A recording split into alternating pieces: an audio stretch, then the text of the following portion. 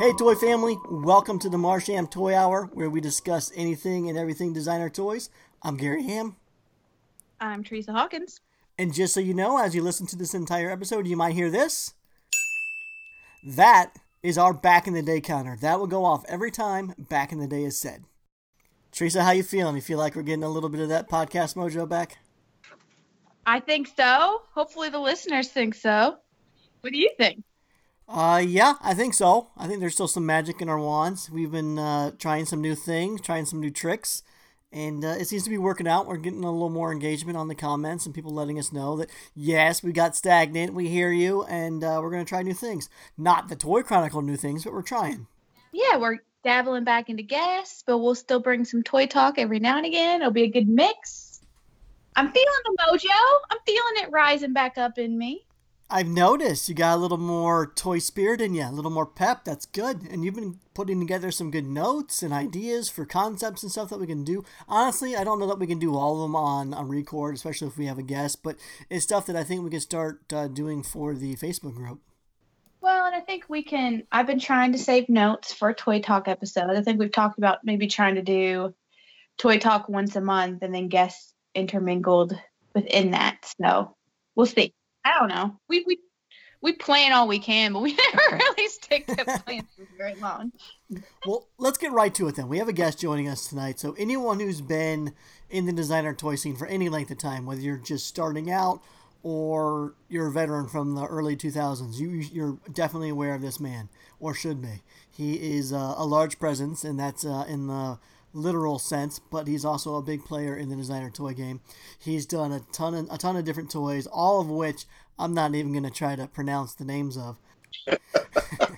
He's also worked with a lot of different companies, Kuso Vinyl, Toy Cube, Adfuncture, Kid Robot, and more recently, Unruly Industries. He's honestly one of the best dudes in the industry. I don't know him all that well, but that's the reputation he has. So let's go ahead and welcome the pioneer of the urban Aztec style, Jesse Hernandez. Welcome, Jesse. What up? Thanks for having me on, bro. What's going on, man? Chilling. Thanks for the dope intro. I'm feeling it. Yeah, man, and I don't think you and I have actually sat down and ever had a conversation. We've run into each other at conventions a lot of times, a lot of high fives and man hugs, but we never actually talked, so this is our chance. Right on, bro. Yeah, I was like, I feel like we've crossed paths a bunch of times, but didn't necessarily get to hang out like that much. So, yeah, no, it's definitely a solid pickup right here. Yeah, you're a West Coast guy, so I've crossed paths with you at San Diego, DesignerCon, all that stuff. For sure. You're still in Sacramento? So I'm in Oakland. Oakland, okay. Yeah. So, but yeah, in the Northern California Bay Area. Nice, okay. Now, Jesse, I'm going to admit, I'm a little nervous in talking to you because actually, Teresa, I don't think you even know this because I know you did some research up on him, but I didn't see it in the notes. Jesse here used to host a TV series that was essentially bringing awareness to the designer toy scene. He'd walk around and interview and talk to people. And yeah, so the fact that you did that's a little intimidating to me trying to host you. Wait, like cable TV? Yeah, so this was Vinyl Addiction. It was on Mixed TV. And but they had like kind of limited markets where there was, the different coasts and like they were picking up new coverage with different cable carriers at different times. And so it was kind of, you weren't sure if everyone was getting it all the time, and then we would have it online also. But yeah, it was called Vinyl Addiction. And so we would go around and chop it up with folks at, their store, visit studios, and I think we shot at San Diego Comic-Con, and which was always wild trying to do interviews at Comic-Con with all the chaos going on there. But yeah, no, so it was good times. It was funny, man. Like, originally, I wasn't planning to be the host of that show either. And they were like, no, dude, you have to do it because no one else would even know what they're talking about. It would seem like super fake, bro. And right. So then I ended up like, all right, yeah, we'll try it out. I don't know how this will go. And, you kind of like learn on the job. And I felt like it got better every time. Yep. Like by the end, you're like, wow, this is really good. All right, yeah, we're getting pretty legit at this stuff, Sounds like us. Right? You know what? I actually went back and watched an entire episode last night because I knew you were coming on, Jesse, so I was just doing some research and stuff. And next thing I know, I'm sitting there watching a full episode. It was the one with Michael Lau and Rob Dyrdek of Fantasy Factory. Yeah. And yeah, these were 30-minute episodes, Teresa, and they would talk to people and go to shows and whatnot, and it was really well produced. Jesse did the full animated intro. They had music and actual real editing. Not like this show. It was like legit. No, it was solid, bro. I missed that one. I mean, I'd love to start doing it again at some point. But yeah, like at the time too, it was crazy because we were working on a cartoon over there at the channel, and then when they started doing mix, they were like, "Hey, do you guys want to come up with some other show ideas?" And we pitched them, and they're like, "Great, now go make that too." And we're like, "Oh, okay." So I guess now I'm doing like 3 different shows. All right, that's cool. Yeah, so it was a little hectic at times, but it was always fun, and we'd be fighting for editors and stuff. So a lot of times you'd end up editing yourself, and so when I would go on shoots, and oftentimes it's just me and the cameraman, Big Joe Perry. So like it would just be me and him, and so I would be like producing and hosting, and then I'd be like, "Joe, how's our audio?" He's like, "We're good." So he'd be like audio and camera, and he'd have the one set camera, and then he'd have another one that he's doing handheld, so you get more out of focus, cool stuff going on with that. But yeah, it was wild, man. So we went to New York, just me and him, and shot tons of footage, just all over the place. And but yeah, dude, good times. Yeah, like the Fantasy Factory one, that was wild. Tracy Tubera set all that up because he was I don't know if you guys know, but he was the artist for Rob Dyrdek during the Fantasy Factory time. Yeah, did the whole wild grinders, everything. Yeah. Yeah, you guys, I think you guys had like 25 high fives in that episode. Dude, yeah. You have no idea. Oh my! I think all of the B-roll was Trace. Like, no, it was so classic, bro. Like the whole time. Anytime we ask a question, we would go like on some tangent for 30 minutes. I'm like, dude, we're never gonna get through this. Like, it was just nonstop comedy. It sounds like you guys are a lot more similar to us than I realized. I thought you guys were like this full production house, and then yet it sounds like mainly 2 guys doing most of the work. And then honestly, we're kind of similar to you as well. We just end up ranting, and next thing I know, we have 2 hours of material, and I have to cut 30 minutes out. But man, I'm jealous you got to go to the Fantasy Factory. I love Rob Dyrdek. Yeah, so yeah, and then actually, I think when we were at Fantasy Factory, we also had another buddy of ours, and they were doing a show, a lifestyle show called Straight Lace, because then they were interviewing other skaters and stuff like that too while we were there. Okay. What was his name? Terry Kennedy was there, and Paul Rodriguez was there. Oh damn. Yeah, no, it was legit, dude, the whole time. And I still remember when I first met Rob, I was like, "What, dude? What's going on right now?"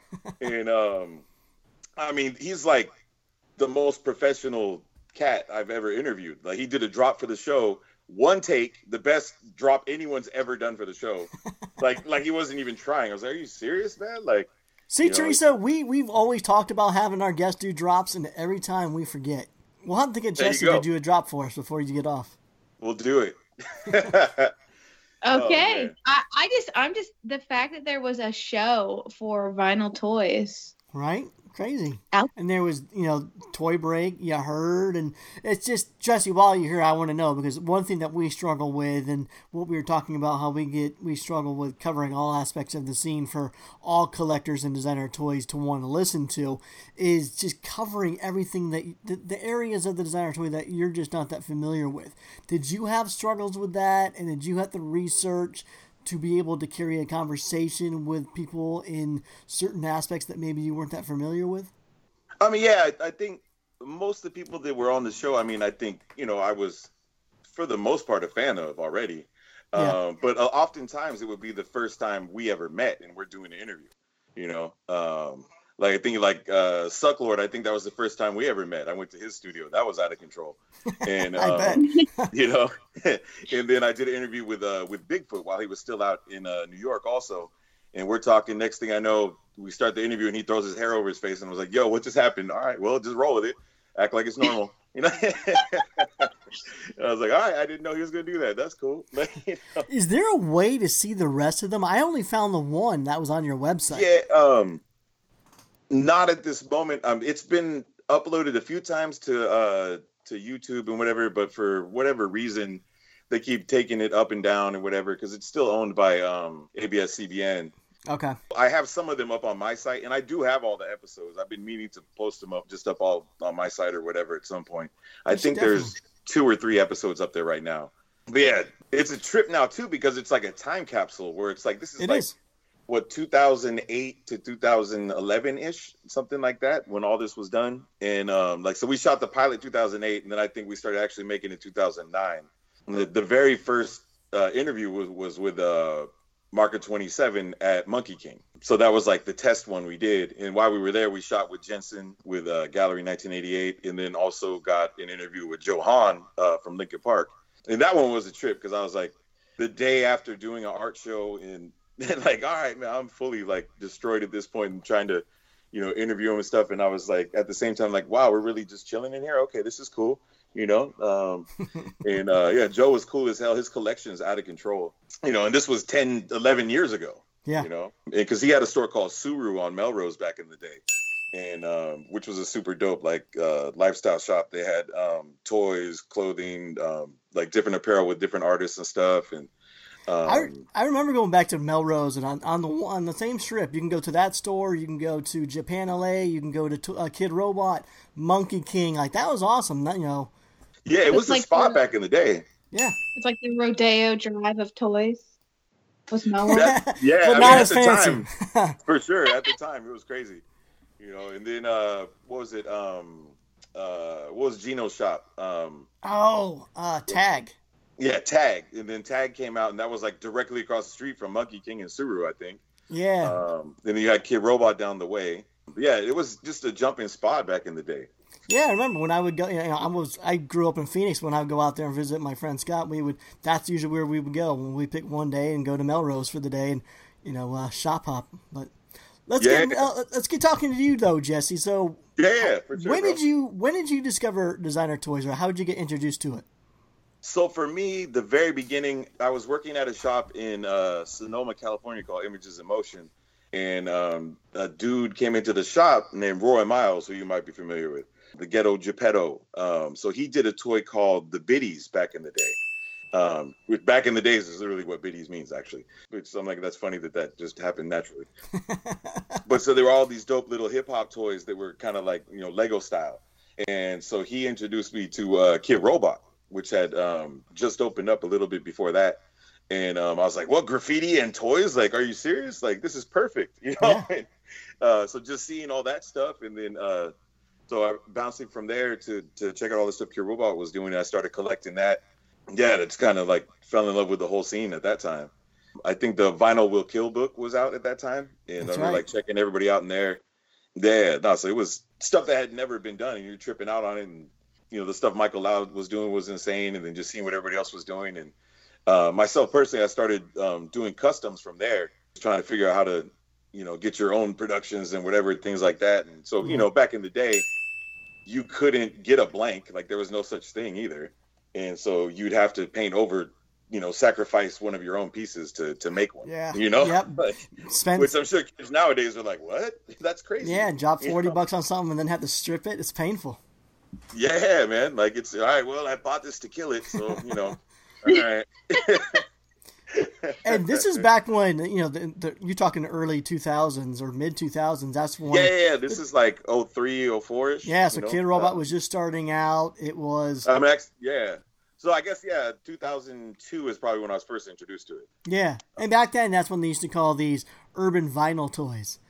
Yeah, they still call them designer toys, but not for some reason. A little history lesson for those not familiar. In the late 1990s, Michael Lau, who we've already mentioned a few times, he was invited to do a cover for a band. I can't remember the name of the band, but he was doing these toys just for friends and family. But then he put this toy on the cover of this album, and then the toy line ended up being the Gardeners. You might have heard of that series, but that series was what people say is really the first start of the urban vinyl toy. And then Kid Robot started up, and Paul Budnitz is working with a lot of street artists from New York and LA, and so the scene back in the early 2000s was a lot more urban and street art influence on vinyl toys. Yeah. So back in the day, that's how it was.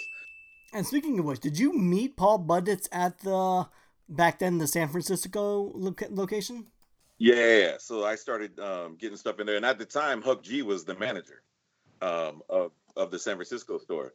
And such a crazy thought. And so just was going in there collecting stuff, and and then got invited to do like the first Money show. This was like '05, I think. So that was when they were introducing, the blank money character and all that. So that was a dope show that, I think they did that one at all the different stores like New York, LA, and San Francisco at the time. And then they auctioned them all off. And yeah, that was like the first like actual blank that they had put out with Kid Robot. Yeah. So your way into the scene really was first with customizing different platforms. Well, I guess collecting first and then onto customs. Yeah. Okay. Yeah. So I started as a collector for sure. I'm trying to think. What was your first production? Was it Kid Robot or was it Toy Kim? It was actually Kaching Brands, which became Mind Style.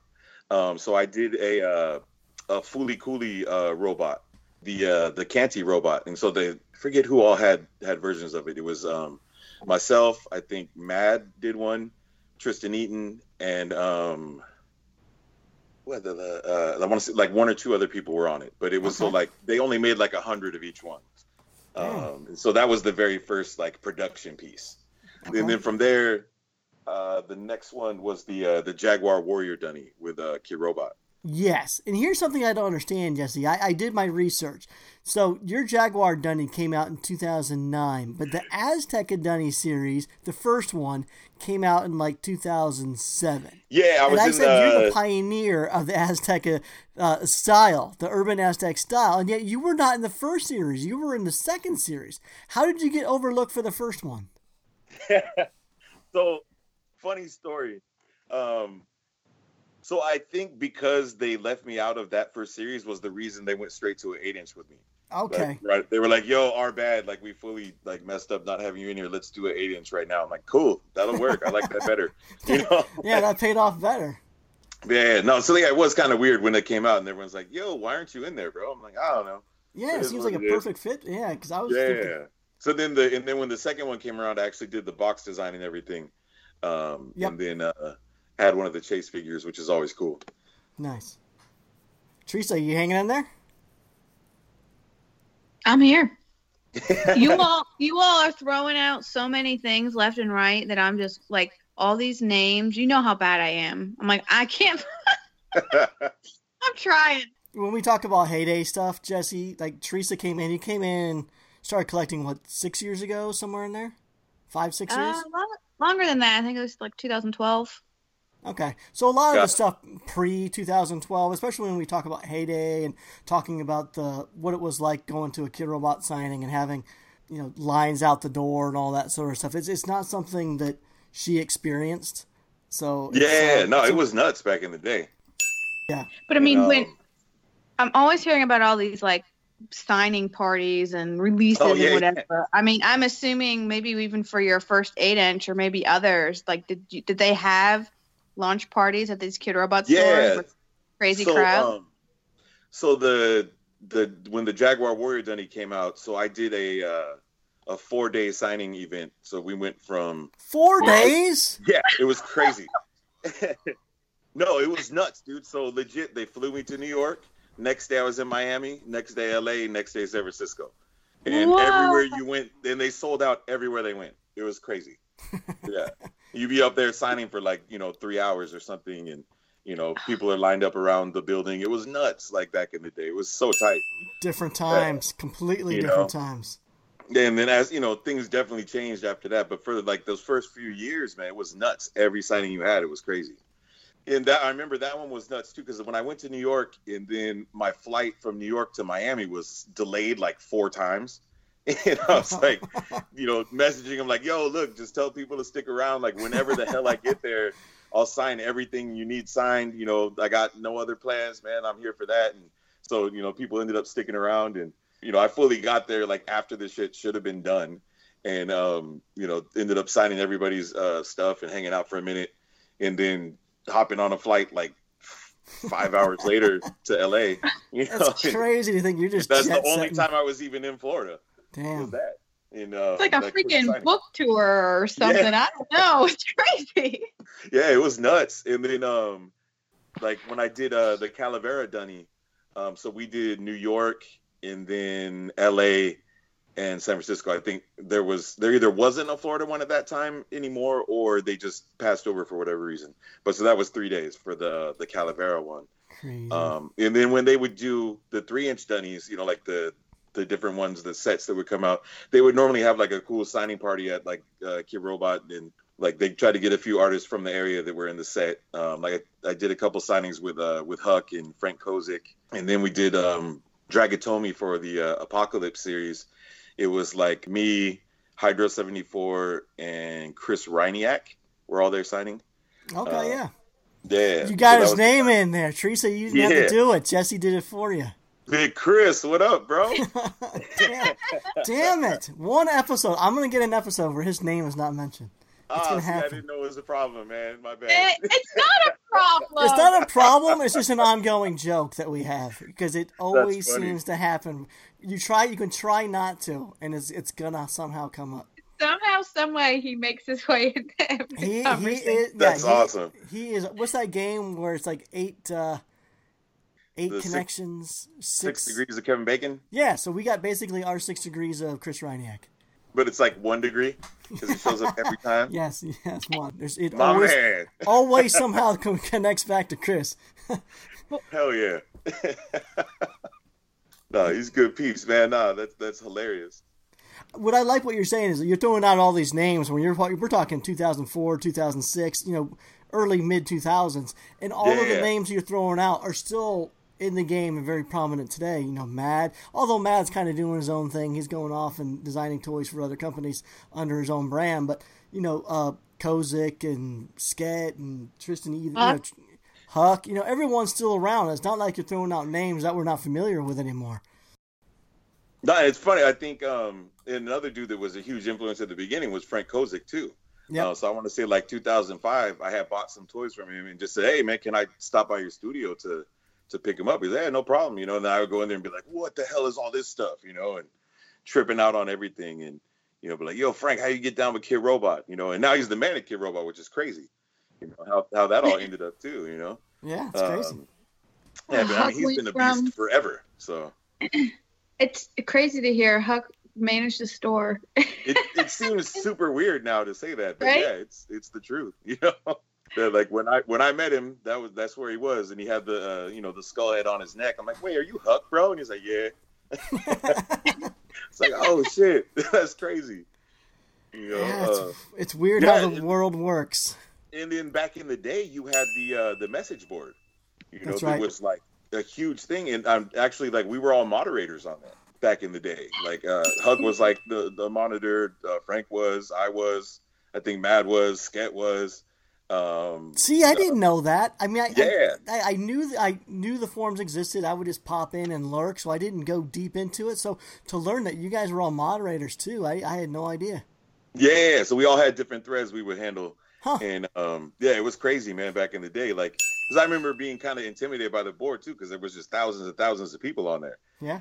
And which seems crazy now, because like, where does that exist anymore? It doesn't. It's gone. Yeah, it's like I missed that shit. It was so tight back in the day. And then you had Tristan Eaton's brother, Matt Eaton, who was fucking hilarious, and he handled the what was it? It was like the trash bin like threads. And so it was all this, like, all the things that were too crazy for everything else would end up there. It was like the kitchen sink category. Yeah, it was hilarious, and it's like anything goes in that department. And you guys kind of fought like in that. Maybe I'm getting confused with Circus Postures, but you guys also had in the Kid Robot forums categories just for yourselves as well, right? So you had General Toy Talk, Dunnies, Kitchen Sink, and then did you have ones for yourselves? Yeah, they would have. Some people had their own like full dedicated dorms. Other ones were threads within different things like that. And I don't think I was official enough to have my own like that, but there was a thread for sure.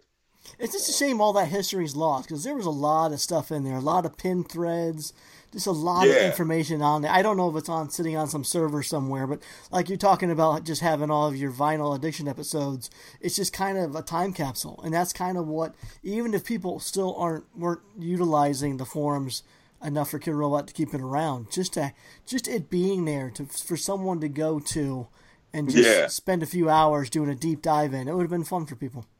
I hadn't even thought about it in a long time, but yeah, it was good times back in the day.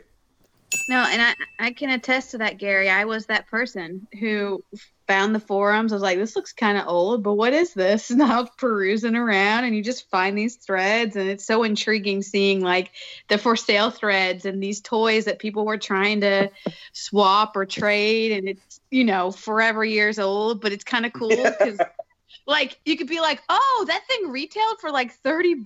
No way. So yeah, it's ridiculous. It really is like a little time capsule, but it was fun to peruse. So it's a bummer when people kind of scrap that stuff and you kind of lose those bits of history that were out there on the interwebs. Yeah, no, it's nuts. I mean, I imagine if you could find any of it. They have those, like, I think there's certain pages where you can go like back in time to like any website. Yeah, way back. So we could do that. I guess technically we could look up how it was back in the day. So Gary, we're talking about this back in the day stuff, and I've heard names like Toy Cube and Adfuncture, and so what? And then I'm a little familiar with Kuso Vinyl, but these were all production companies. Yeah, which is kind of funny because today I think a lot of people today, when we're talking about Toy Cube, I think a lot of people think they're just a new company. I don't know if they just kind of fell off for a little bit, but no, they were doing. Actually, Jesse, I think one of your first toys I remember you doing, it was you remember kind of like a resin series called Kaniza? Yeah, for sure. Yeah, so Teresa, it was kind of like a resin, it was kind of a heavier piece, but it was a blind box series where it was basically an organic shape for the body, but then it had a cap, like a head that you can pull off. So the artist would design the entire figure, but it would also separate, so when you would remove the cap, there was also more designs underneath the cap. It was a cool little series. But that was the first time I remember. I think it's the first time I really noticed your work, I think. You did like this hammerhead looking toy. Yeah. It was the hammerhead was the base. And I think that was one of the earlier versions of like my Death Serpent character. And on like a piece there. Because, then the head would pop off, and then there was a skull underneath. Mm-hmm. But that was a fun platform for sure. And yeah, Toy Cube, I mean, that was when he was up in New York. I believe they're out of Texas now. They're doing all types of craziness now. And at the time, we filmed there for Vinyl Addiction back in the day. And it was out in, was it Queens? I think it was. Queens or the Bronx? I'm trying to remember. I think it was Queens. Yeah, so he had like a dope like boba shop that was also a toy store. We were playing like Street Fighter in there. I think I was playing Kano. Like, all right, this is bro. We battling. Yeah, I remember you and Kano did a show back in the day at NPH or My Plastic Heart. I remember that one. Yeah. And I think that was the first time I had been in New York for any art stuff like that. And so we did the 2-man show at My Plastic Heart. That was good times. And he picked me up from the airport. Maybe he didn't have a license. I don't know. But we're driving around in the snow, and it was good times. That's my dude right there. What up, Kano? Gary, I'm looking up these Kanizas. These aren't familiar, but these are fun. They need to bring these back. Yeah, right? That was a fantastic series. That was, so you mentioned Keith Poon and actually Clem. He was a part of that with Big Shot Toy Works. Clem, if you're listening to this, I know we say that we're always going to have you on, and we never do. It's not an ongoing joke. We will make it happen. It's just hang in there. But yeah, the Kaniza series, I had a few of them. I still want the Mike Burnett one, the Bull one. I haven't tracked that one down, but I have the Julie West one. The only downside to those, Teresa, was that when the cap would attach to the body, sometimes they would stick together really well. That was almost hard to pull apart. And then because of that, sometimes you would get scratched paint on the body portion of the figure. They could fix that now, though. These are so fun.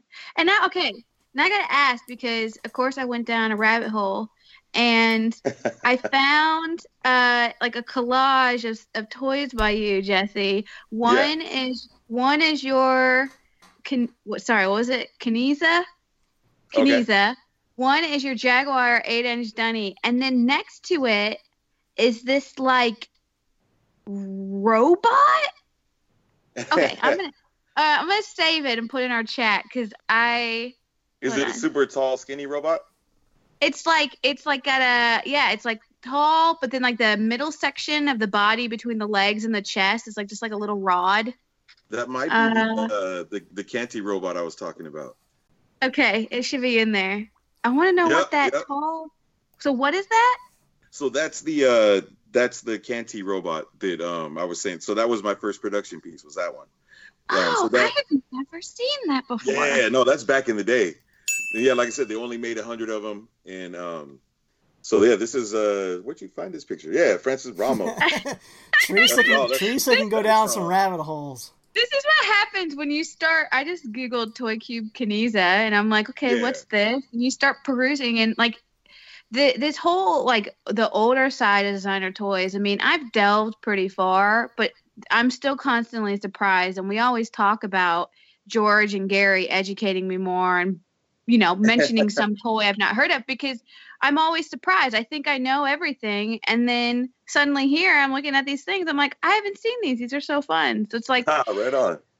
It'd be so. I really think this would be a series that could be resurrected today. The Kenizas, with this sort of idea of these different heads that can pop off, that could totally work today. I think so. It could. Someone needs to make that happen. Yeah, Toy Cube. Bring it back, bro. That's an interesting question he proposed, is what back in the day, maybe it wasn't successful back then, but could it be resurrected today? Because, a lot of that stuff, early stuff, was kind of had that urban flair, and then for a while there it seemed like no one was doing that urban stuff anymore, but it seems like it's making a comeback. No, absolutely. And especially in the last year or so. Yeah, there's a lot of stuff coming for sure. Is there anything, Jesse, you recall from the old days where you're like, man, that was great, and I'd love to see it come back? Oh, man, that's your stuff or not, just anything. That's a tough one. Let's see. Trying to look around. So I always collected Tim Sue. I don't know if you're familiar with him, but he had a toy called The Ape. And so it was this dope, different monkey characters he would sculpt with, they had like spray paint in their hands, stuff like that. And so he had done like a large series of those. And I always collected those. Oh, there's one. The Big Buddy, Marker 27. Uh-huh. Yeah, like, because that came out, the first series was Off the Hook, and I know he made a second series, but I don't think it ever came out. So yeah, the Big Buddy, bring that one back. I think even Mad can bring back the Mad L. Oh, absolutely. Yeah, the mini Mad L's. Produced the one I made, girl, back in the day. What's up? Yeah, it was a great form. Yeah. Man, y'all are killing me. I can't visualize any of this.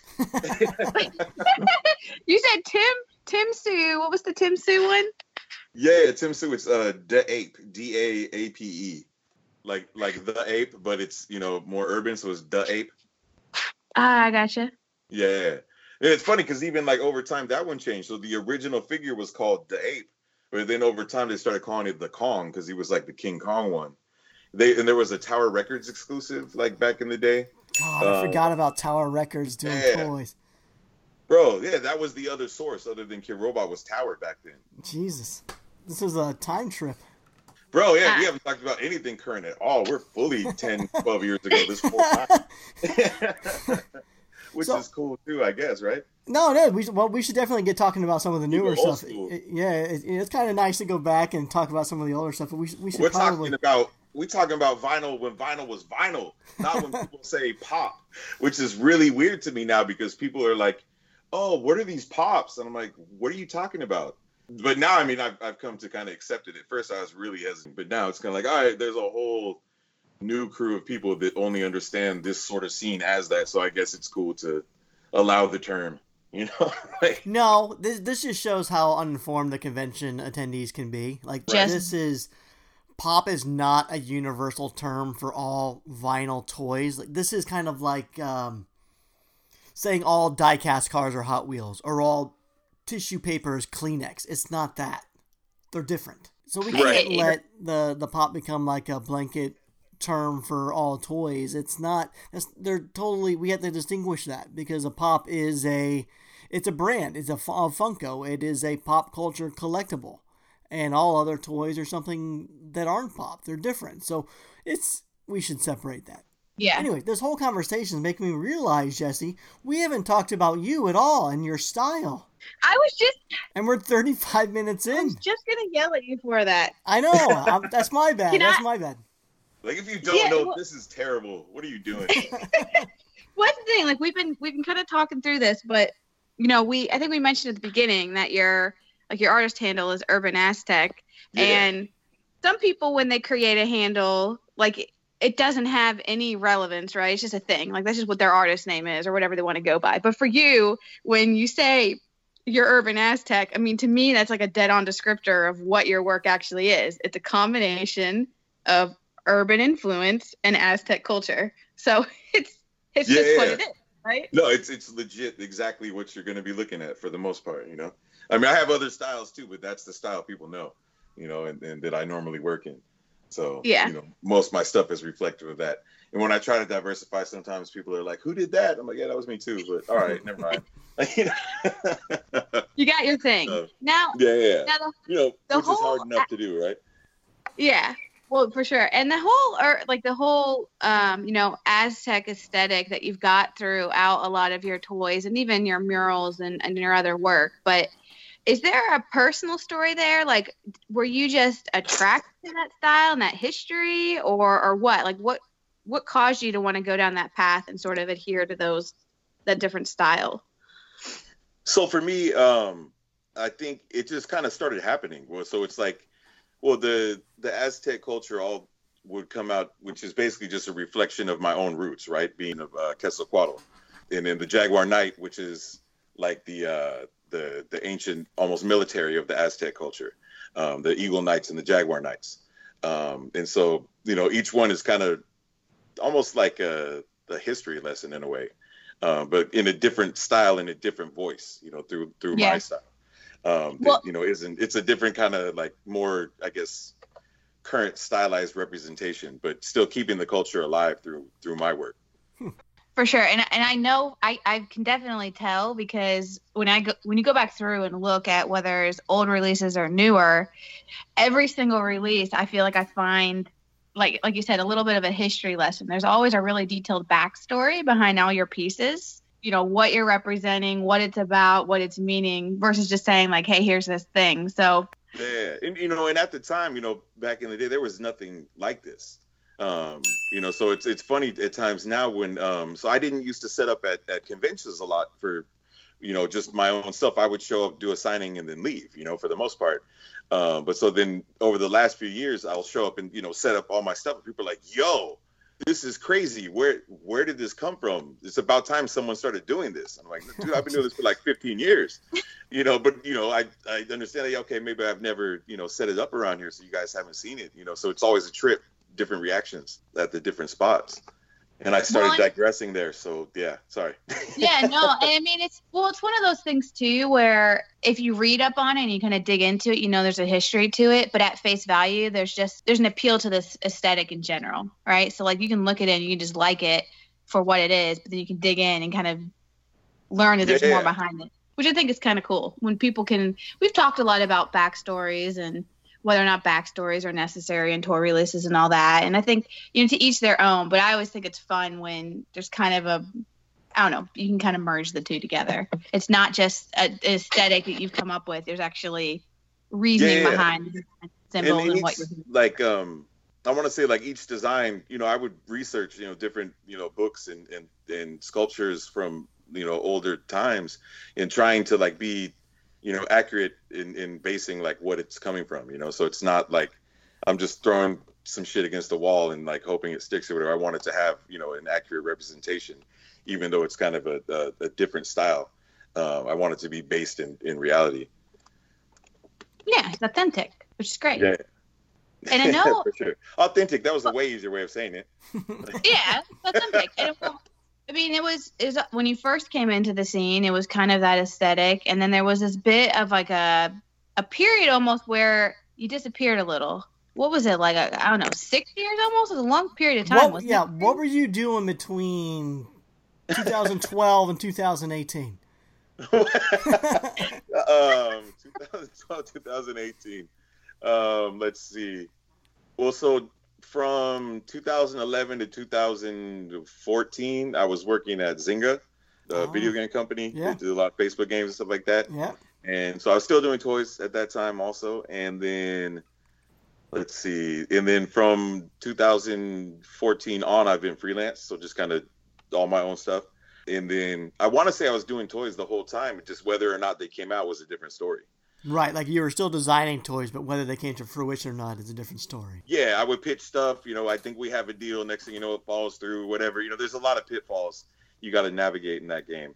And I think that was also, I don't want to say till 2018, but like from like 2014 to 16, maybe there was like, I think like kind of a dark age period, somewhere in there for the toy scene, a while where things just kind of died off. And I want to say it's around when the Pops got really popular. Because the collectors that would have come to the vinyl scene, I felt like went that way instead, where they didn't have to really learn, about who's this person or what is their style, like I don't understand this, like I feel like the vinyl toy scene, there's a lot more thought that goes into it, where it's kind of like the Pop scene, hey, there's Deadpool, cool, $10, done, right. You ain't got to think about it. Whereas like back in the day, people would come into Kid Row and be like, what is this, dude? Like I don't even know what I'm looking at right now. Who the hell is this artist? And you'd be tripping out, like looking up, like. Who's this cat? Oh, it's some graffiti dude from Singapore. Like, what? Like, this is insane. I'm glad I found this, and like, it was a lot more personal, I want to say. But yeah, so I think, that was kind of a weird period around then, I think, where Funko really kind of took over. Yeah. Might be part of I never believed that because I felt like at that time, the collectors in the designer toy scene weren't necessarily buying up the Funko Pops or anything like that. It was a side thing that maybe you looked over and saw, but I don't think our collectors particularly took to it. I think that lull had more to do with it being an aftermath of the recession that we went through, more so than anything else. It would kind of weeded out a lot of things, like, and a lot of people put the blame on Funko for that because that was the rise of Funko when it was the low for designer toys. Yeah. But today, a lot, which is strange because a lot of the Funko Pop collectors from back then are now getting into designer toys. So, the Pops were the gateway for a lot of, new collectors today. No, that's true. And the thing is, it hasn't happened before. So now this is the first time that we're seeing that where, and that's what, 2014 actually was the year when I was in New York Comic Con and Toy Tokyo was all Funko. And I was like, whoa, what's going on here? This used to be, the gatekeeper of cause and everything else. Like, this is significant. Something has changed, and that's when I knew. And then, so now we're kind of coming around the other side of that, where I mean, Funko's a huge thing still. But like you said, we are starting to see where that is almost gatewaying back to vinyl, where people are like, yo, what was that vinyl stuff? Like, what's going on? And when did this come out? People are tripping out on older pieces again. And, as I said, but yeah, it hadn't happened yet, because what was it before there was, I want to say, like the Vinylmation was like the only one that really stuck, that could do the platform toy and have it work was Disney. Yep. And then for a little bit there was the Mighty Mugs too. Yeah. And then Funko was the other side now. But so now I think people are really interested in the vinyl scene again. There's definitely a resurgence happening now. Yeah. And what's kind of cool about the Gap in a way is that there's the people who were early on in the scene who knew your work, but then there's people like me and people obviously who have come after me who may not be familiar with you. So they're seeing your stuff for the first time. So it's almost like you're a new artist again in some ways. Right. The new stuff you're doing. Yeah, that kind of goes back to what we were talking about, how it's weird. A lot of these guys have been around for 15 plus years. It's, they kind of might have come and go, but they usually do make a resurgence, and then new people discover them. But there's also a lot of artists that kind of did their thing in the designer toys and got out. A few of them. Well, Pete Fowler was one. He kind of got out for several years, but he's back, which is great. But there's a few others that I would love to see make a comeback, and a few of those would be like Tim Biscup would be one for sure. Jay Neth, he did that one Neth Creature series. Everyone seemed to love what he was doing, but he just did that one series and got out. Another one for me would be Van Beater, who did Crappy Cat and Jamungo type stuff. All of those guys, I think today, if they made a comeback, a lot of new collectors would discover their work. For sure. Like when you just mentioned Tim Biscup reminded me, with this sort of thing, you have to have a toy every year or people forget you. Like, I remember, like, Gary Baseman, Tim Biscup, like, when I came into the scene, they were dropping toys. Everyone's like, oh, shit, this is the best shit ever. And then, like, a year or two goes by, they don't do anything. They drop something new. People are like, who's this guy? Yep. Like, what do you mean? Who's this guy? That's fucking Tim Biscup, you know? And they're like, oh, I've never heard of him. Like, oh shit, all right. So that's what you kind of learn. Like, you have to continually put stuff out, or people forget you. You know, it's a good point. I mean, you got to stay top of mind, especially with just the way things are nowadays. With the internet and Instagram and all this crap. There's so much, and we've even talked about that. Like being able to keep tabs on everything that's out there and the market overseas and all that. It's nuts. And so, if you're not constantly like throwing stuff up in the feed to say, hey, I'm still here, I'm still doing stuff, you could definitely get thrown to the wayside. You just, people go in the back of your brain and you don't even think about it. No, for sure. It's crazy like that. Like, just trying to, it's almost like graffiti where it's like, you just got to put your name up over and over, like so people don't forget, well, you got to stay up. Yeah. I mean, there's times where all of a sudden an artist that hasn't been around a while comes back and I just have like this oh shit moment. I'm like, oh my God, like, yeah, you're awesome. I completely forgot. Like I hadn't seen stuff, for a couple of years, but like, yay, glad you're back. Do stuff. So it's about. We should do like a Where Are They Now episode. Find a few people that we haven't seen from in a few years and find out what they're up to. That'd be interesting. I'm sure we can put together a pretty good list. Well, even like you mentioned the Dragatomi people, and there's Dragatomi. Yeah. I mean, there's a ton. I mean, that's the thing too.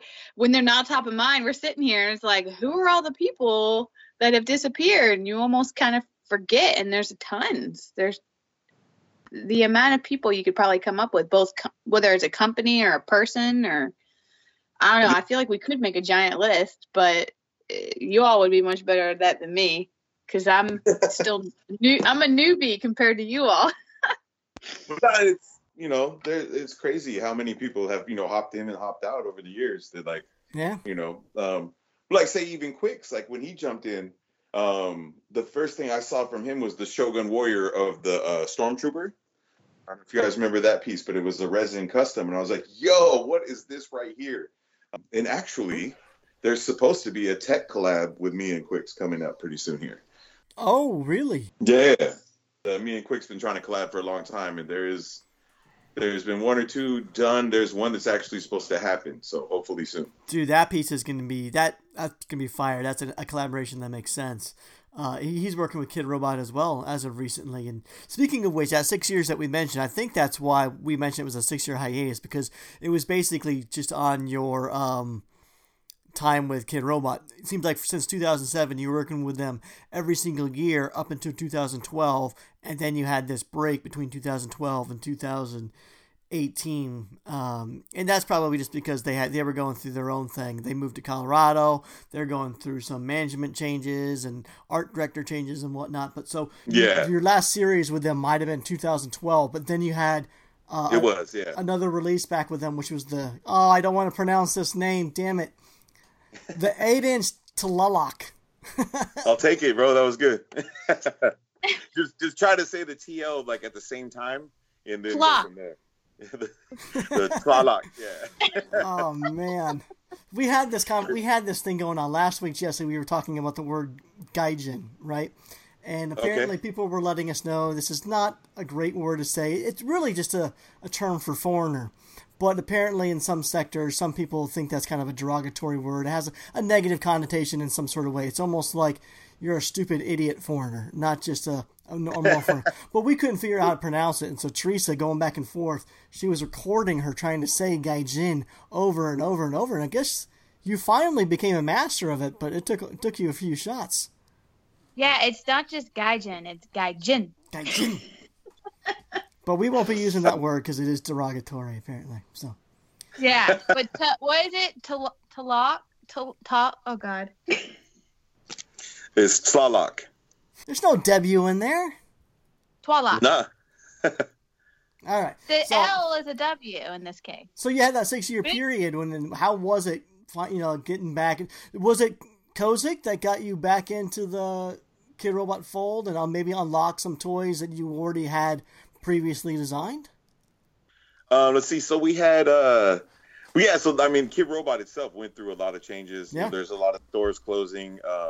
Dragatomi used to be around. Outland. A lot of people that had brick and mortar stores, it became really hard to get by. and everything went either online or people shifted their focus. And then so yeah, with Kid Robot, I want to say every time we had a new art director, it was like you were starting over. Yeah. You know, for the most part, you know, and yeah, finally, was it last year they hit me up? I know my boy Omar from I Am Retro was hitting them a lot too to do some stuff with me. What's up, dog? And you might have noticed he had an exclusive of the Tlaloc, the green super rare. Mm-hmm. And but so he was pushing a lot, and then yeah, we finally got the Tlaloc got put back on the slate. That one was cut, I think, back in 2014. It was supposed to happen back in the day, and then the 5-inch Dunnies with Foot Locker, which was called Pop by Foot Locker. How strange is that? Yeah, Pop by Foot Locker. There you go. And and so that whole thing was a trip too, because it was supposed to be for like a Hispanic Heritage Month thing, and then they didn't really promote it as that. It just kind of appeared like, all right, here's these toys, bam, you know. And so people were kind of like, wait, where did this come from, you know? And but that was a trip, like just marketing wise. Were all three of those, the 8-inch Tlaloc and then the 2 5-inch with Foot Locker, were all those old designs that had been cut or set aside, or were the Foot Locker ones new? So the Tlaloc was an older one that had already been done, and then so that just was like, hey, you know, we have a slot, can we put it in here? Yep, done, let's go. And then the 5 inches were both designs I did like at the beginning of the year, and then they came out that year. Okay, cool. I remember us talking about those 5-inch Dunnies actually on a Marsham episode when we first saw the news, because one, it was weird for me at least seeing Foot Locker selling toys, and you know, and I get it, right? Like shoes and the collector side of that is kind of delves into the urban toy things. There's a bit of a crossover, but what was really intriguing, I think, for us is seeing the amount of detail, especially in the Jaguar design, the amount of colors and layers and detail, and how that must have been pad printed. We remember looking at it thinking like, wow, like that's the fact that they were able to get all that in there was really, really cool. Yeah. No, it was insane. I want to say there was 16 colors in that or something like that. Did you get any pushback on that? Did you have to fight for it, or was it just a green light from the get-go? Not really. I might have knocked off a couple colors, but overall they were just like, cool, yeah, do it. Nice. And yeah, I mean, like the printing is super precise. I couldn't believe it. Yeah. And at that 5-inch scale was weird to look at too, you know, having gone from 3-inch and 8-inch to that in between 5. I'm like, whoa, this is weird. Like, that's right. I'm not used to seeing them at this scale, you know? Yeah. Or a 20, now, I guess, has always been around. Was working on those newer ones, and like it seemed like you had more freedom, and obviously it's a different size, but do you feel like compared to like doing the Dunnies you did back early on with Kid Robot compared to these, do you feel like you were a lot more limited before and they kind of grown in the types of things they could do in the design? I definitely think that there was a lot less pushback. So yeah, you really could do more. I think I was limited on accessories, but print wise, they could do anything, you know, for the most part. And I think I remember seeing people doing like, you know, gradient fades even. We're like, yo, what are you can do that? Like, that's crazy. You know, like who the hell allows gradients now? Like what? And yeah, well, and then your 8-inch got a crap ton of sculpting. Right. Yeah, no, that was insane. Like, so everything they added to that, and it came out perfect. And that's the other thing too that's changed. So in the beginning, yeah, right. Sorry. So in the early days of the vinyl scene, everything was hand sculpted. Whereas now all the designs are being done in 3D and then printed and sculpted from there. Yeah, so the evolution of the Dunny has changed a lot because of 3D printing. I would assume it's the 3D printing because early on, you know, most of the Dunny platform just used it as the platform was the form, and now you're getting new head sculpt, new body sculpts. Sometimes the things don't even look like Dunnies anymore. Yeah, no, it's a trip. Like, because I remember when they started adding, like back in the days, you could get like maybe one accessory if you were lucky. And then it started becoming like, oh, you get like something on the head, another thing they're holding, and it just kept getting crazier and crazier. But yeah, and then they would try to limit colors at the beginning a lot too.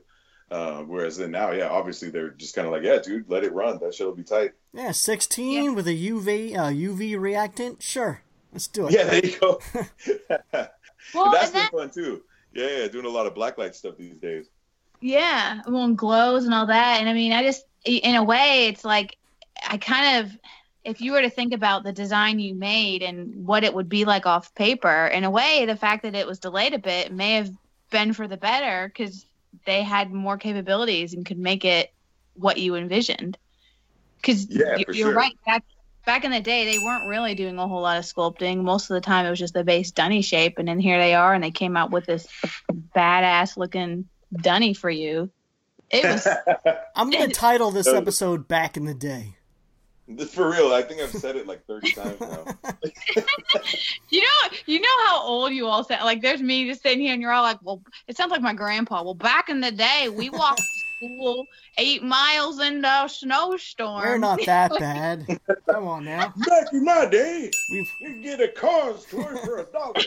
Back in my day, I used to shop at stores like Red Hot Robot, Rivet, and Dragatomi. But anyways, we should probably mention our store sponsors, actually. So let's take a brief break and mention some of our sponsors. So for all your designer toy needs, wants, and desires, you can visit 3 great stores. First off is Strange Cat Toys. Go to strangecattoys.com, load up that cart, and be sure to use our promo code MARSHAM at checkout, and you'll receive 10% off that entire order. If you happen to be in the New York City area, say for New York Comic-Con next month, you should check out My Plastic Heart. Or you can visit them online at myplasticheart.com. If you live in the States and spend $75 or more, be sure to use our promo code TOYFAM at checkout and you'll receive free shipping on that order.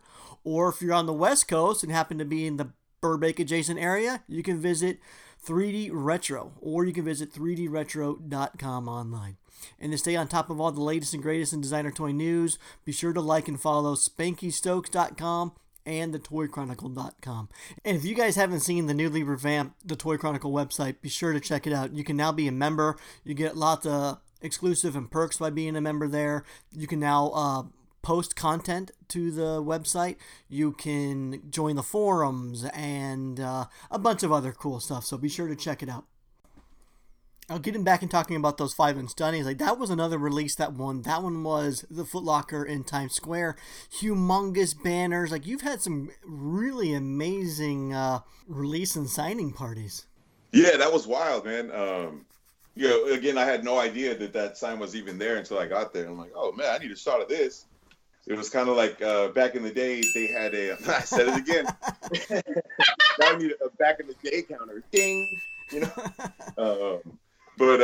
So way back in the day, at the Cosmopolitan in Las Vegas, there was a Kid Robot pop-up. I remember that. And so they had like Kozik did a piece there. Alex Pardee painted a wall in there. I think Terry McPherson, Junko Mizuno. And so I did like a live painting there. They asked me for some graphic or whatever, and I sent them, I didn't know what it was for. I sent them like the Jaguar Warrior head. And that ended up being on the marquee of the Cosmopolitan. And I was like, what? I remember seeing a photo of that, yeah. But again, it was like I had no clue. And then so as I was in there painting, some people came in and were like, yo, we saw you on the sign. I didn't know you were here, so we came in to check it out. Damn. And I'm like, wait, there's a sign? Yeah, so fully ran outside, got a picture of it afterwards. That's awesome. And yeah, it's a trip, man. Like, see, a lot of times you never really know what's gonna happen in this whole art thing, across whatever medium you're doing. Did a project with Gears of War a while back, and for Gears of War 4, and that one just kept kind of like we did these Rockstar cans that ended up getting distributed. Like I think they made 2 million of each can. This is the energy drink, Rockstar. Yeah, Rockstar energy drink. And so then it had the artwork that we did for Rockstar on it, and then if you pop the top, you got a code for our design on the guns in the game. Cool. But it was fully like something we didn't know was going to happen at the time, and then it did. We're like, oh shit, it's DLC now. That's what's up, And that was me and Hydro 74 had 2 of them, and God Machine. But yeah, no, that was super sick. And yeah, so what was I saying? That was just an example of things that you didn't expect happening. Yeah, exactly. Yeah. It seems like a lot of doors has opened just from designer toys. I mean, I know you were also very popular from mural work and everything, but do you feel like designer toys have opened up other avenues of work for you? For sure. I mean, I think the whole, just the idea of like putting your style on something else is something that a lot of the people from the vinyl scene, I think, have adapted to everything, really. It's kind of like, oh, what would your style be like on, this whatever robot piece, or how would you do like a mural over here, or how I think everybody's kind of like doing their interpretation of like, how do you see yourself on this, like baseball or whatever, and like, I feel like the way the designer toy thing was, you get used to people's style on different stuff. And then it's like, where can you have that crossover to different places, Right. I guess, yeah, crossover was the word I was looking for the whole time and just kept babbling until it came out. Well, speaking of crossovers, I mean, you've now delved into recently the world of Marvel. Marvel? Yeah. Is Marvel the right property? No, DC, Iron Man and Wolverine. That's DC, Teresa. That's Image Comics. But so fix that. So speaking of crossovers, No, we're you're now messing with you. No, into... we're messing with you. That's Marvel. Oh my god, I can't remember. You're an easy target. I know, because I don't know anything. But no, I mean, you're doing now that you've gotten pulled under Unruly, they're letting you do the things that we've been able to see come out of them with all the different licenses and stuff has been nuts. And those busts that you did for Iron Man and Wolverine are crazy. No, right on. Yeah, that's just, I mean, it's a trip, man. Like that whole thing. I mean, as like a comic nerd growing up, like it's like fully life goal event to have happen. It's insane. Now, licenses aren't generally, they can be pretty stingy, and I've heard that Marvel is a pretty tricky one. So the fact that they allowed you to do what you do and completely re-envision and translate their popular characters into the bust that you did, that's amazing. I mean, that's saying a lot to you and your work. It's crazy, man. Like, and there was relatively no pushback on those as well. That's amazing. I was just like, hey, here's my design. And they're like, cool, done. Like, the only thing that they changed on the Wolverine, the original design, had a cross on the head, which was, an homage to Rey Mysterio. Okay. Or Rey Mysterio Jr. So they said, we can't have just like a big cross on the Marvel piece. I'm like, oh yeah, that's fine, And so I switched it up and put the Nawi Olin symbol of movement up on the head that was originally on the chin. And that was the only real change that they made me do. So how did that work? Did Unruly reach out to you and just say, hey, we want to pull you in and get you on some stuff? No, it was just good timing, really. So the Iron Man toy was originally supposed to be with Flab Slab, and then that fell through for whatever reason back in the day. Again, back in the day, sorry. Ding. I'll just start dinging it too. And then, and I believe I pitched them both to Kid Robot also before that, but they were you didn't want to deal with the Marvel license. And so then I sent them to my friend Dave Igo, who works over at Sideshow Collectibles, and was like, hey, bro, do you guys think, anyone would be interested in this over there? And he said, yeah, let me see what's up, and at this time, I didn't know about Unruly or anything like that either. And he's like, hey, we're actually starting like a vinyl program over here, and these would be sick, like to work on. And so it's like really dope that you reached out, and yeah, dude, they'd love to work with you. And so just kind of from there that, he sent an email with some of my designs, and they're like, yeah, let's do it. And by the way, do you want to bring any other of your older designs back? And so that's when we started doing the Unruly variant for the McLawn toy. That's right. Yeah, because Kuso did the first one. Yeah. Yep. So we had done in 2010, I think we dropped the McLawn with Kuso. And so I'd done like a ton of variations. And again, that one, there was no 3D sculpt up either, so they had to redo it. That's crazy. I think that was, oh, sorry, go ahead. I was just saying, that's just to me like a lesson, like for people out there. Like if you, there's no harm in you being the one to reach out and saying, hey, you dig this? Want to do this? Want to make this?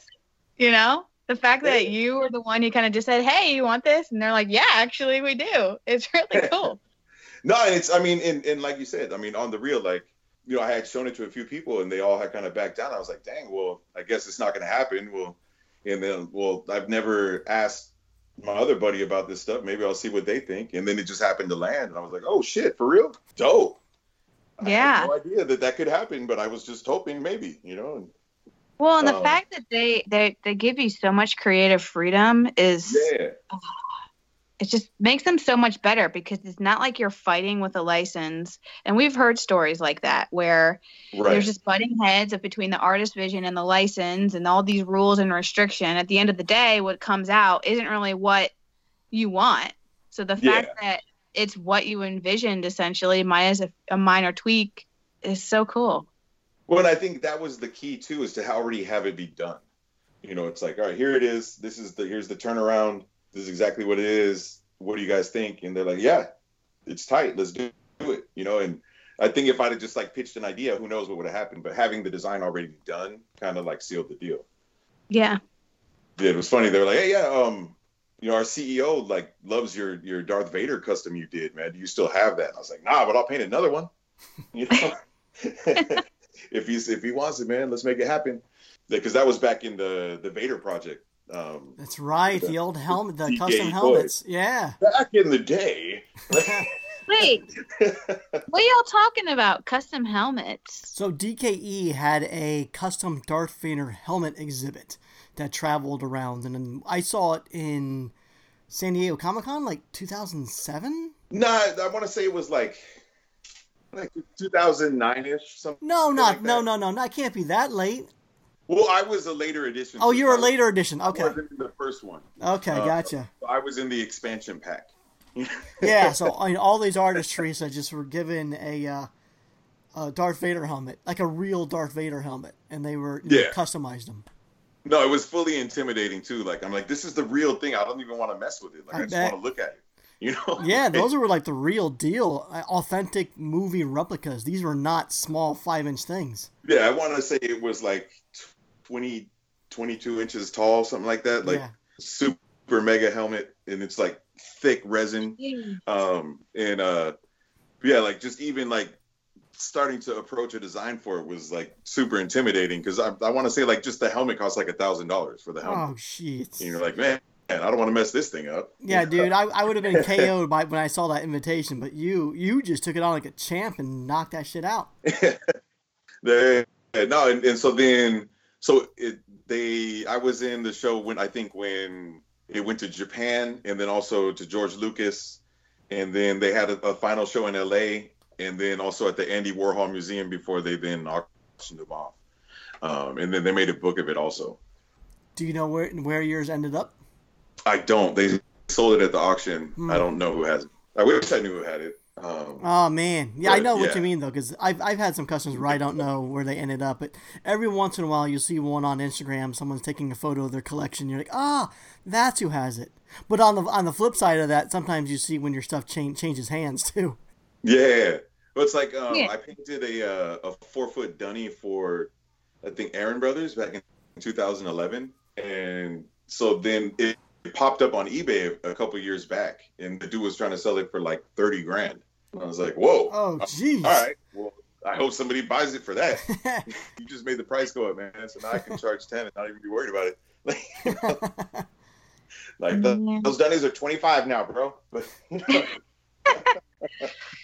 This could not have been all smooth sailing for you, though, Jesse. I mean, your work is pretty intricate. It's got some complexity to it. So I imagine not every company could. You must have had some pushback at some point. So how many pieces do you think you've designed over the last 12 years or so? Do you think probably never ended up seeing the light of day in production? Probably a third. Okay. Something like that. Oh, wow. Do you get paid out for majority of those? A lot of people are always wondering when you're a part of a series. No, because most of the time, I mean, not necessarily the way it is now, but back in the day,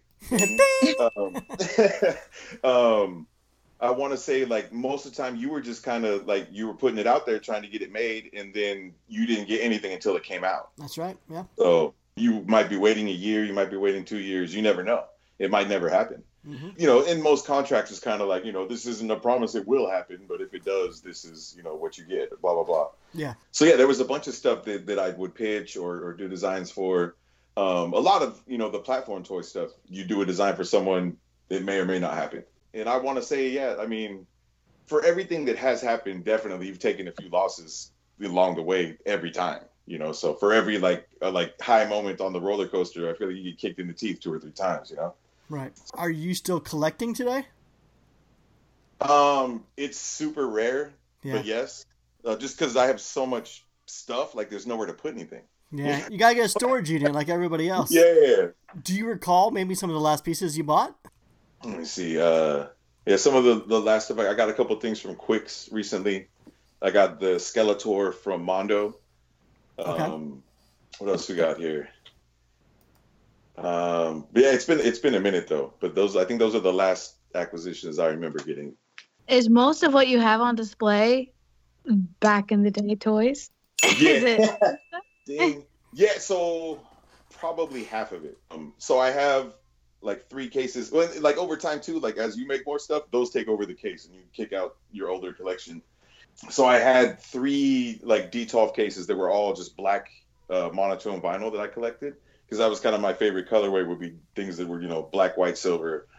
Um, and so like I called it the blackout case or whatever. So, but I had like 3 cases of different toys like that. And then now, like I want to say like the first row across the whole thing is just mine. And so, but there's other ones that have been displaced that are, like in a closet or whatever. But there's a lot of stuff on display at my house for sure though. Back to what Gary was asking about, stuff not seeing the light of day. For the stuff that did eventually get produced, because of a lot of your stuff being complex, especially for the things that were made years ago, was there a lot of sacrifices where like you'd come present an idea and they'd say, well, look, we can do this, but we can't do everything? And do you feel like it's gotten better over time?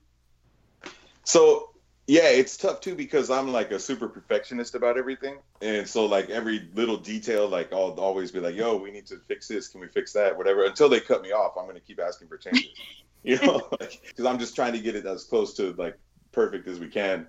And, but yeah, so I always had a joke too. Like they hated me at the factories in China because I had so many paint ops on all my stuff. I'm like, oh, dude, they hate me in China, bro. Like, it is what it is. Yeah. This, that dude with his 300 paint applications again. Can only hire our best people because of this guy.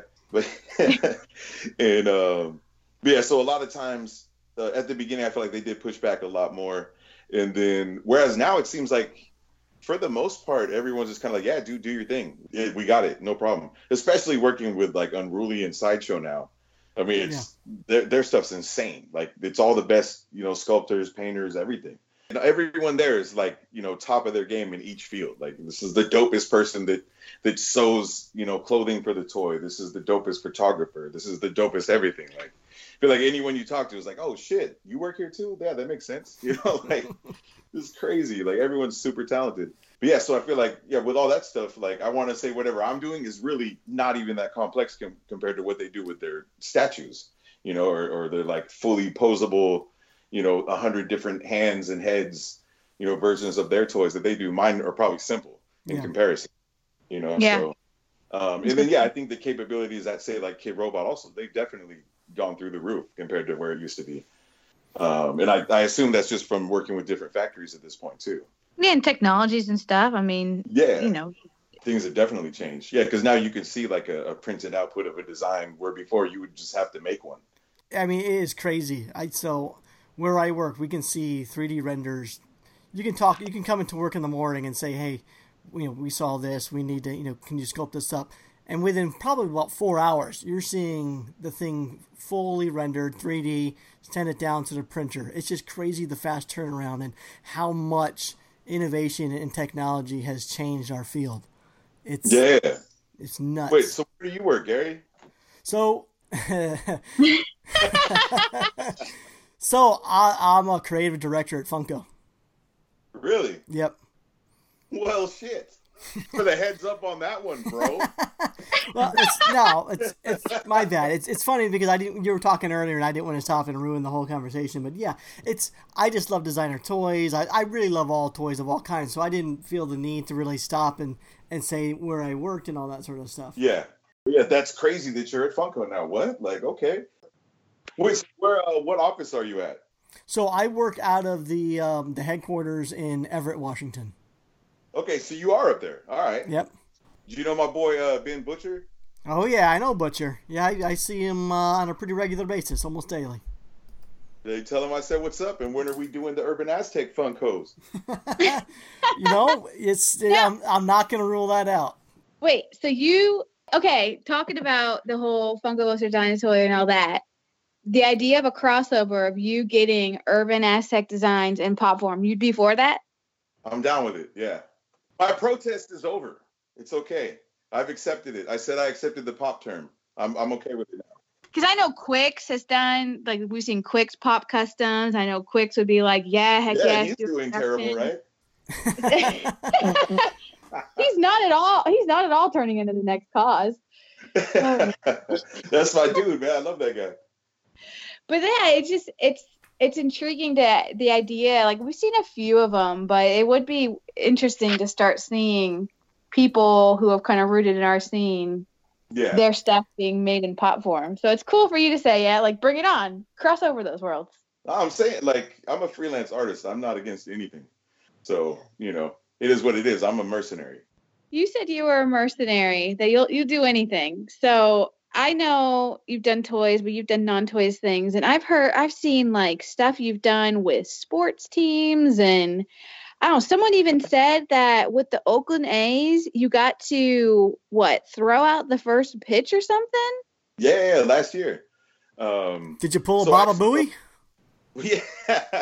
So well, that was kind of my mindset too, though. But I was like, you know, if you mess up, then, you know, at least it'll go more. You know, like it might go viral if you do really bad at this. Do really bad. That's what I told myself. So it'll be good and no one will care, or it'll be bad and everyone will care. For the listeners, Baba Booey is the producer of the Howard Stern Show, and he did a first pitch.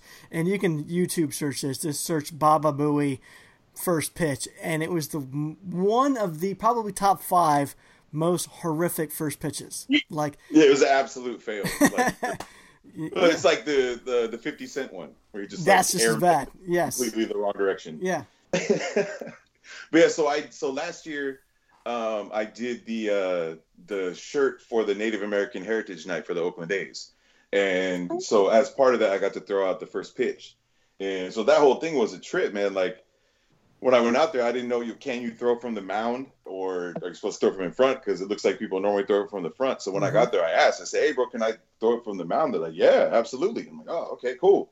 They're like, yeah, most people just don't want to throw it that far. Oh, I got you. Okay. So I get up there and I threw a knuckleball, which I don't know. Show off. Anyone that doesn't know baseball, it's when you put 2 to 3 knuckles up against the ball and you actually push it instead of snap it. So then it does it dances and breaks the whole way there instead of being straight. But so when I started gripping it, the catcher, who was Mike Aldretti, who I knew from when I was a kid, you know, he was a baseball player and we look up to him and everything, so that whole thing was weird too. And then so I started gripping the knuckle and he's like, oh shit, you're throwing a knuckleball? I said, yeah, bro. And he's, oh, damn it. And he jumps up because he doesn't know, you know, where's it going to go? He has no idea. Right. You know? And so I threw it and it floated around and, you know, broke 3-4 feet left. And so he scooped it up, you know, pretty quick. And I don't know, man. It's weird. It was so scary. And yet at the same time, you're like, well, what you going to do? Just, you know, you get up there and you're like, oh, shit, I don't want to mess this up, but whatever, you know. Dude, I would choke. I would probably throw it straight into the ground like so many other people do. You would definitely not have stood on the mound, Gary. No, I would have done the old lady where I was maybe 15 feet from the plate. Yeah. Well, and dude, right before that, there was a nun who did this baller curveball. Oh, damn. No way. She snapped it off her bicep and then threw a curveball. And it was 2 days before I was throwing out the first pitch. I'm like, well, I guess I can't throw a curveball now. I feel like that one's planted just for the crowd. Oh, man.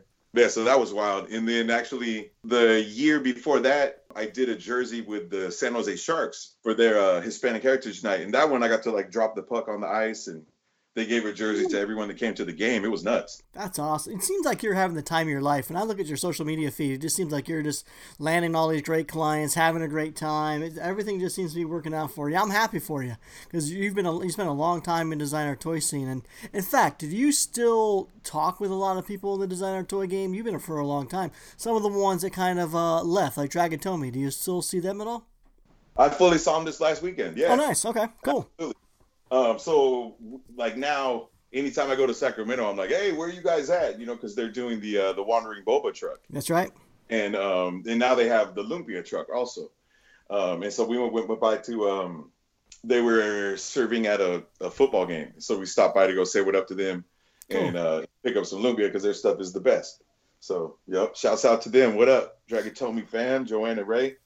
Yeah, but yeah, no, like as far as being like I feel like I talk to the all the people from the toy scene. That's still my homies like all the time. Like these are the other artists that you still work with in different mediums and across whatever. Like I feel like everyone's still really active, and they're the people that are still kind of our closest friends. You have a favorite moment that you can think of from all the 15 years of designer toys? I don't know. That jet setting one probably sounds pretty up there. No, that was good times for sure. I want to say just like Comic-Con in general, man, is my favorite time. Yeah. Like every time, like Comic-Con is so much fun. Like it's that and Designer Con now too, man. Like it's one of the only other times where it's like everyone is here. You're like, yo, there's literally 1,000 people I want to talk to right now. Yeah, it's like a huge reunion for collectors and the designers and companies, and everyone's just all in the same place. And it's almost, sometimes it's overwhelming because even though it's a 3-day event, you still don't see everybody you want to, and you go home and you get a text from someone. He's like, hey, dude, why didn't you stop by and say hello? And you're like, oh, shit. You're right. Yeah. Like it's not intentional. It's just, there's just so much going on.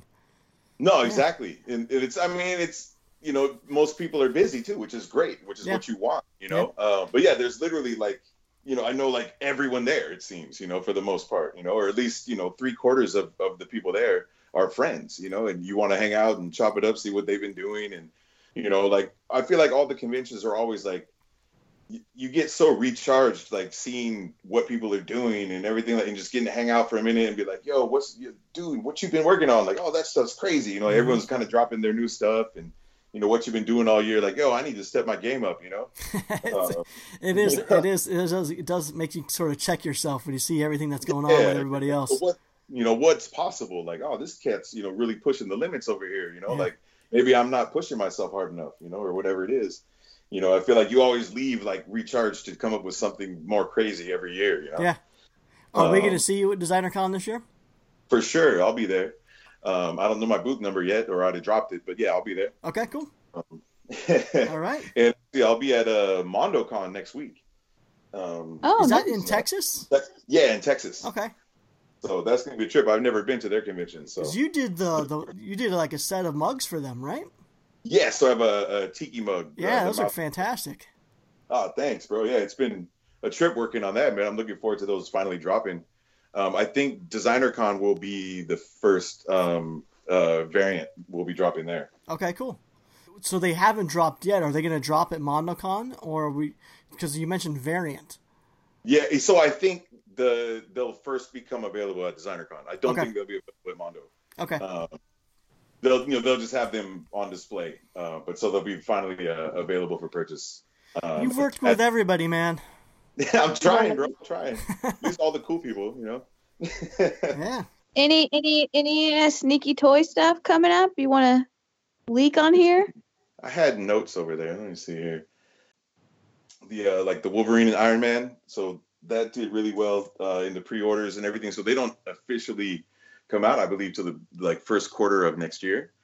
And but so the kind of the success of it so far has led to I'm doing other characters within that line. Oh, sweet! Yeah, looking forward to where that goes. Yeah. So I'm working on some concepts for that, and I have some other stuff in the works with Mondo, possibly a toy also. Oh, that's nice. Let's see where that goes. And what else we got going on? Talking about doing a hot sauce right now. What? Yeah. A hot sauce? Yeah, which should be pretty fun. A limited run. We'll see how that goes. There's a few other things that are still, in talking stages. So we'll see where it all pans out to. Well, since we're going back in the day, Jesse, one of the things that we used to do when we would wrap up an episode, we've been doing this for, we're come 3.5 years now. We used to do a round of lightning questions at the end of an episode. You want to do awesome. Want to do some quick lightning questions? I'm down. Let's go. What was your favorite childhood toy? Snake Eyes from G.I. Joe. Nice. Favorite Patrick Swayze movie?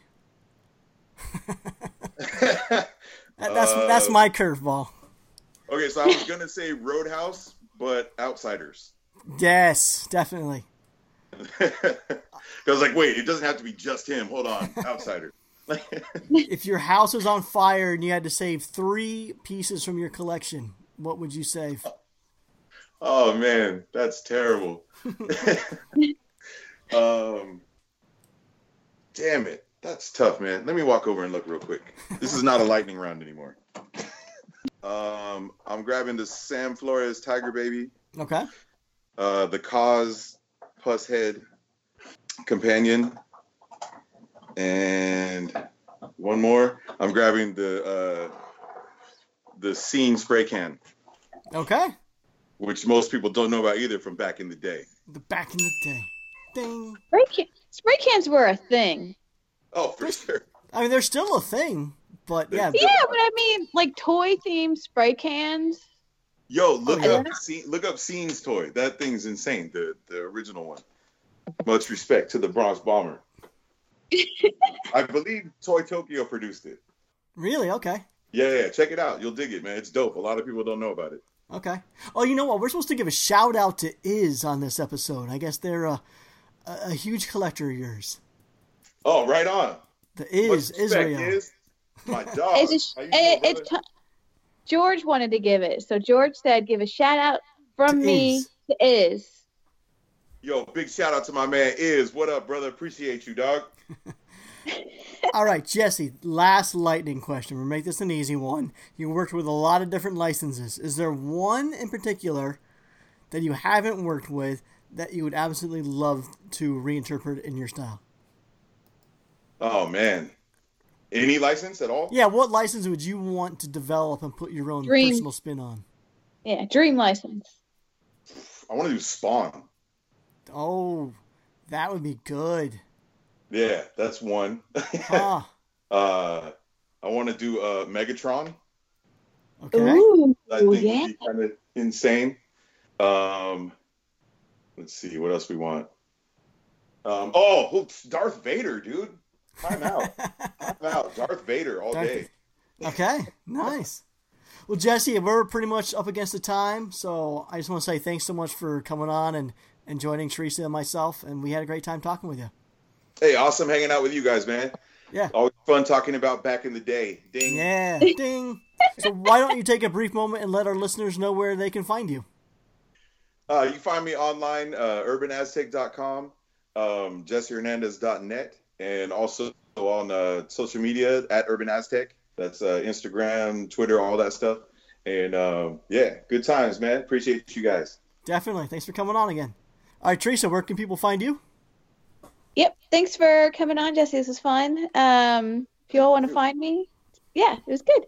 I feel like I always get educated on these back in the day time warps. Now, we spent like three-quarters of the whole thing talking about old school. You know, I got to go back now and re-listen and make like a giant list of all the toys I need to Google and research up on that I don't know anything about.